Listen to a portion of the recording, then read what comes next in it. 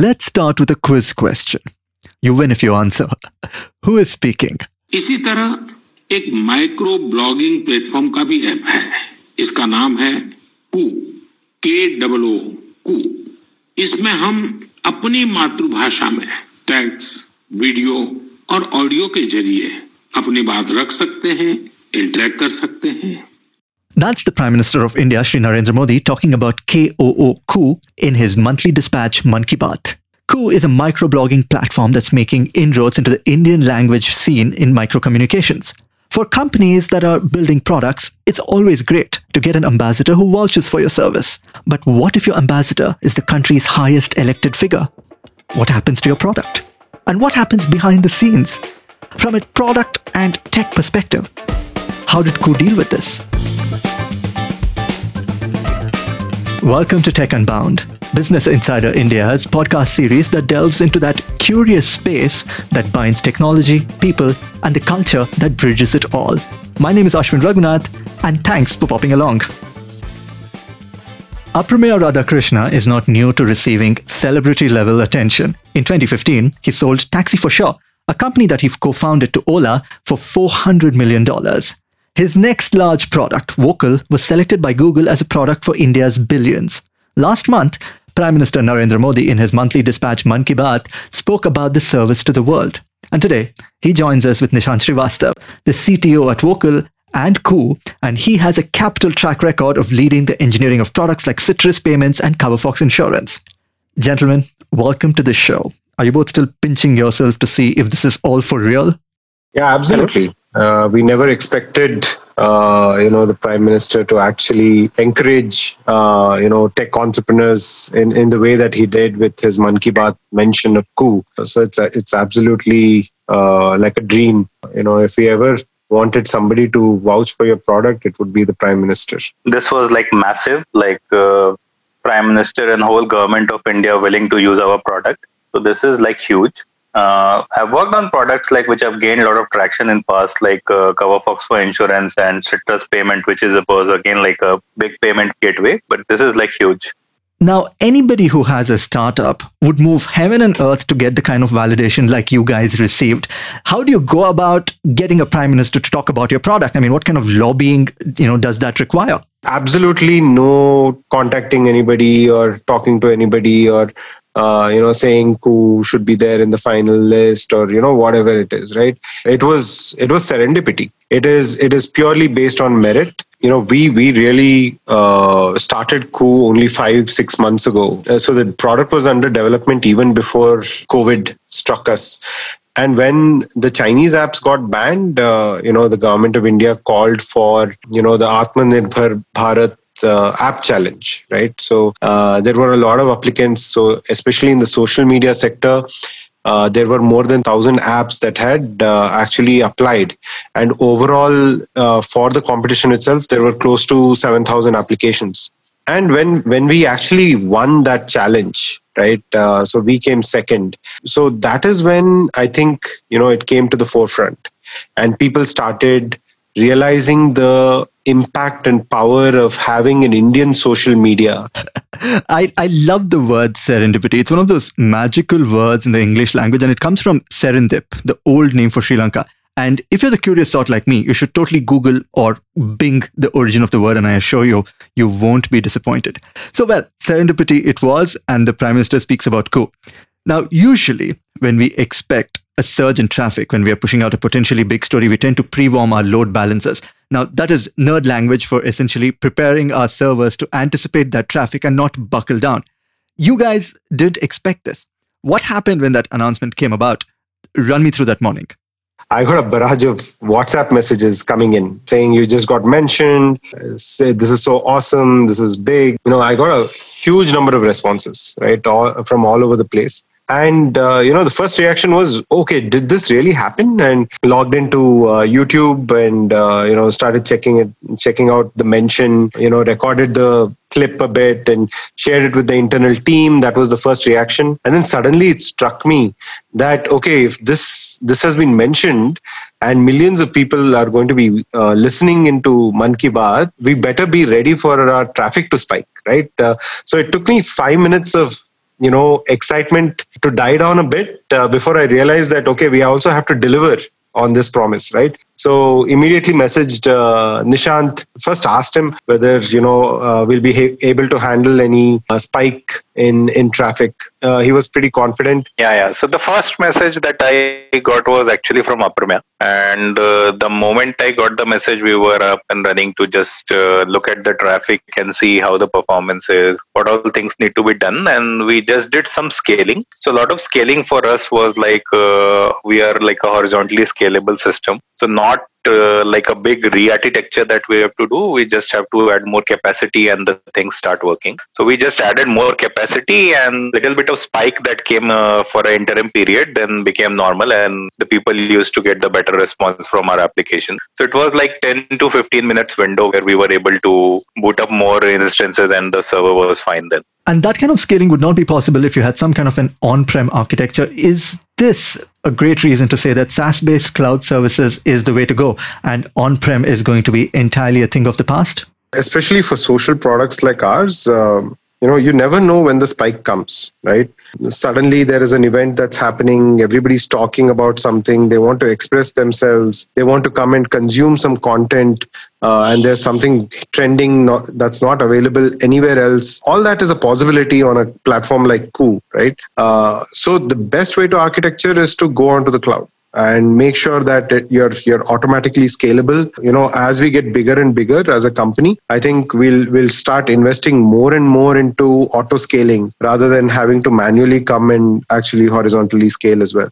But Nishant, you come from a financial services engineering background, and I know in this domain, on-prem is still a very big deal, especially with banks, and there's an entire industry built on assuring high levels of security. Where are you positioned on this?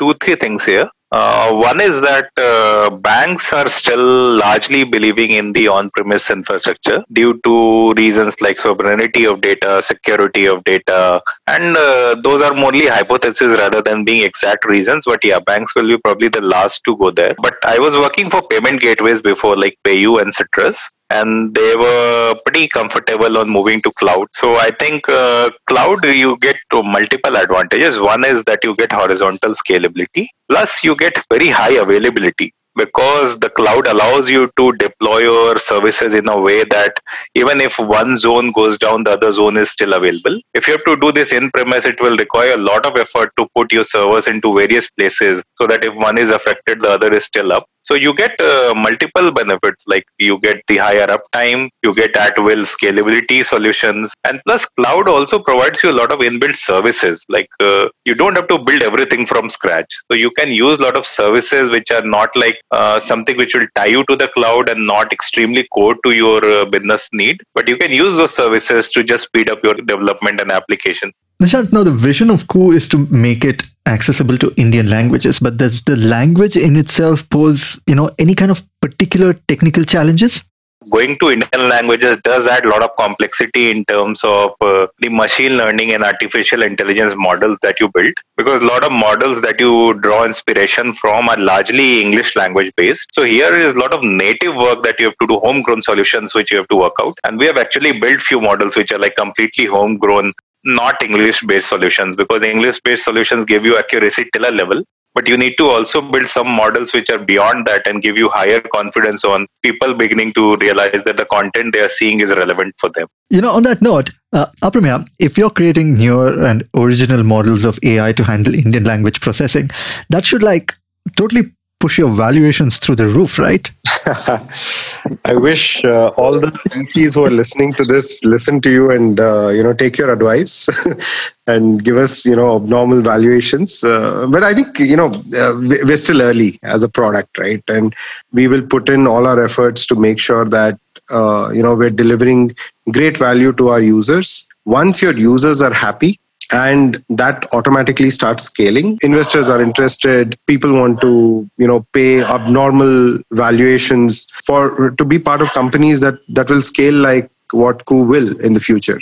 We are not playing the valuation game. We are playing the user love game. We are playing for the fact that an Indian company can actually beat a global giant, and a giant like Twitter in the social media segment is something to be proud of, right? Some of the users who write into us with feedback say, just you guys saying you're going to take on Twitter is the biggest thing ever. Whether you actually beat them or not is another thing. But we never even imagined that an Indian company could do this, right? So those are the kind of emotions that are coming out of our own users who are astonished of the fact that we're in this space. As of this moment, Koo is close to a near 5-star rating on the Play Store, and over 18,000 people rated it. On the other hand, there is often talk that Indian apps are having their time in the sun owing to the ban of Chinese apps and the added momentum to consume products that are made in India. We also have remarks that Indian apps are merely mirroring and replicating what other international apps are doing. What is your thinking around these issues and discussions? So every ecosystem goes through phases, right? So the Indian IT ecosystem started off with building software for the entire world, whether it was US, European. So there were companies out there who had a lot of ideas, who were brimming with projects that were to be, coded out, and, they were lacking resources there. And India being, an extremely smart nation filled with, budding engineers who are dedicated, who want to work hard. That was the first phase of them outsourcing to us and us just, blindly coding whatever was told to us, right? So the first phase included an Infosys, a TCS, a Wipro. That was the phase where a lot of learning happened, and even confidence that Indians could code, right, happened in that phase. Phase 2 was all about, okay, now that we can code, are there some really big businesses that we can replicate in India? So a Flipkart was born out of replicating Amazon, right? And Ola was born out of replicating an Uber. So various of these started happening. And, that second phase gave confidence to Indian entrepreneurs that they can actually build out businesses, not just code, but they can also build a business and run it and become extremely large in India. Right? And for India. So there are not too many success stories of Indian companies going outside yet, right? The third phase, right, is when India will take on the globe, right? We will start innovating for India. It won't be replicated ideas anymore. And once we get the confidence that we can actually be extremely original about what businesses that we're going to crack for India, those businesses will be applicable outside for different markets as well. Right. So that will be phase 3. And even China has gone through all of these 3 phases. Right. So they had, Alibaba mimicking Amazon and Didi Dache mimicking Uber.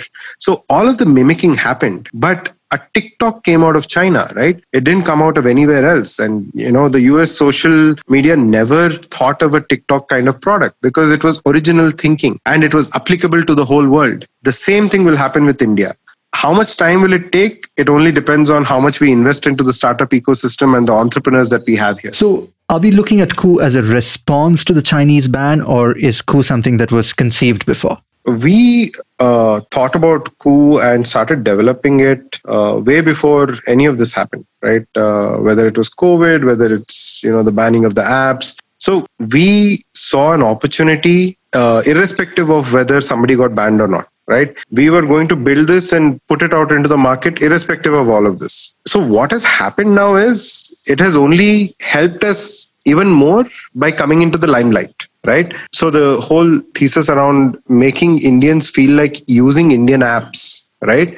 That is a great push from the government that will not only benefit us, but it will benefit everybody else. Now, if you're working in a space where there are counterparts, international counterparts, which were banned, then you got to skyrocket like crazy, right? Because you'd never know. You can't predict the future. Users at the end of it, they want the best experience out there. Now, if you're going to be making a dance sequence, 30-second dance sequence as a creator, you will always search for the best creation tool out there, right? And if it's going to be on TikTok, they're going to go there. They don't want to be presenting themselves to the world in any other manner than the best, right? So while this gives us an opportunity, a window of opportunity to create and scale different kinds of products, whether it's banned or not, but I think over a period of time, users will choose the best product. So here's a window of opportunity to not just scale, but also build stickiness, natural stickiness in your product more than anything else. One question to you, Nishant Aprameya. You're an entirely digital company. Did the COVID situation change anything at all for you?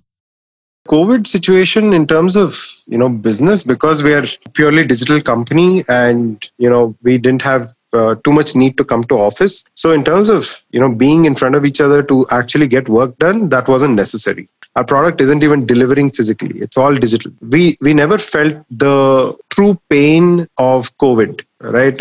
A food delivery or a logistics company, all of those guys would have gone through a lot more, right, than compared to us. The best companies in this COVID period are the ones who are digital and make money right away. So the edtech companies and health tech companies, so those are purely digital and making money. So they'll be the hottest companies right now. Next comes pure digital delivery businesses, which is us, right? And then comes everything else which has a strong headwind, right? So I think business-wise, we've grown. Just that we're a business which will make money only after we scale. So hence, we will be in the second hottest category. So, the iffiness about, okay, how will this affect your business and all those things are in the investor's mind. So they want it to play out a bit before they actually get very excited about the traction that a purely digital business like ours sees. So that's about it. And apart from that, managing the team, our team has actually become more productive, as is what I hear from a lot of my other colleagues who are founders of other companies as well. And that's possibly because you have nothing else to do. So, the most entertainment you get is while working. I think just a bit change in strategy is what need to happen. Like you spend a little more time upfront on planning rather than discussing everything about execution. So when you basically do better planning, everybody gets a high level overview like what has to be done in certain time frame, and they begin to plan on their own self. So giving a better start to everybody becomes more important here, because you want people to not actually required to come and meet you and discuss every time. And those discussions also, when required, as in required, goes to the either a Google Meet or a Hangout or a WhatsApp chat. Whenever you need, you basically can discuss. But I think a better planning definitely helps in these scenarios, that people have better clarity and they don't get stuck so often as otherwise. The facility in office allows you to come and quickly talk and resolve issues. So I think that has helped us a lot. We spent little more time in planning, giving more vision about the product, over communicating bit in the roadmap. And I think that has helped us a lot. Lovely.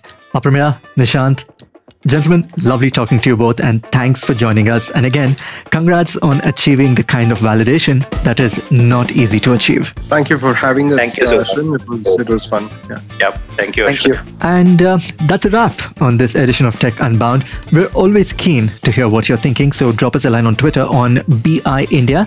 That's a single word, BI India. That's our Twitter handle. A quick thank you to Business Insider's editorial teams for their support, to Haley Shah for product conceptualization, sound engineering by Gokul Abhishek, and Tech Unbound was produced and voiced by me, Ashwin Raghunath. On behalf of Business Insider and Tech Unbound, thanks for plugging in, and we'll see you back soon. Take care.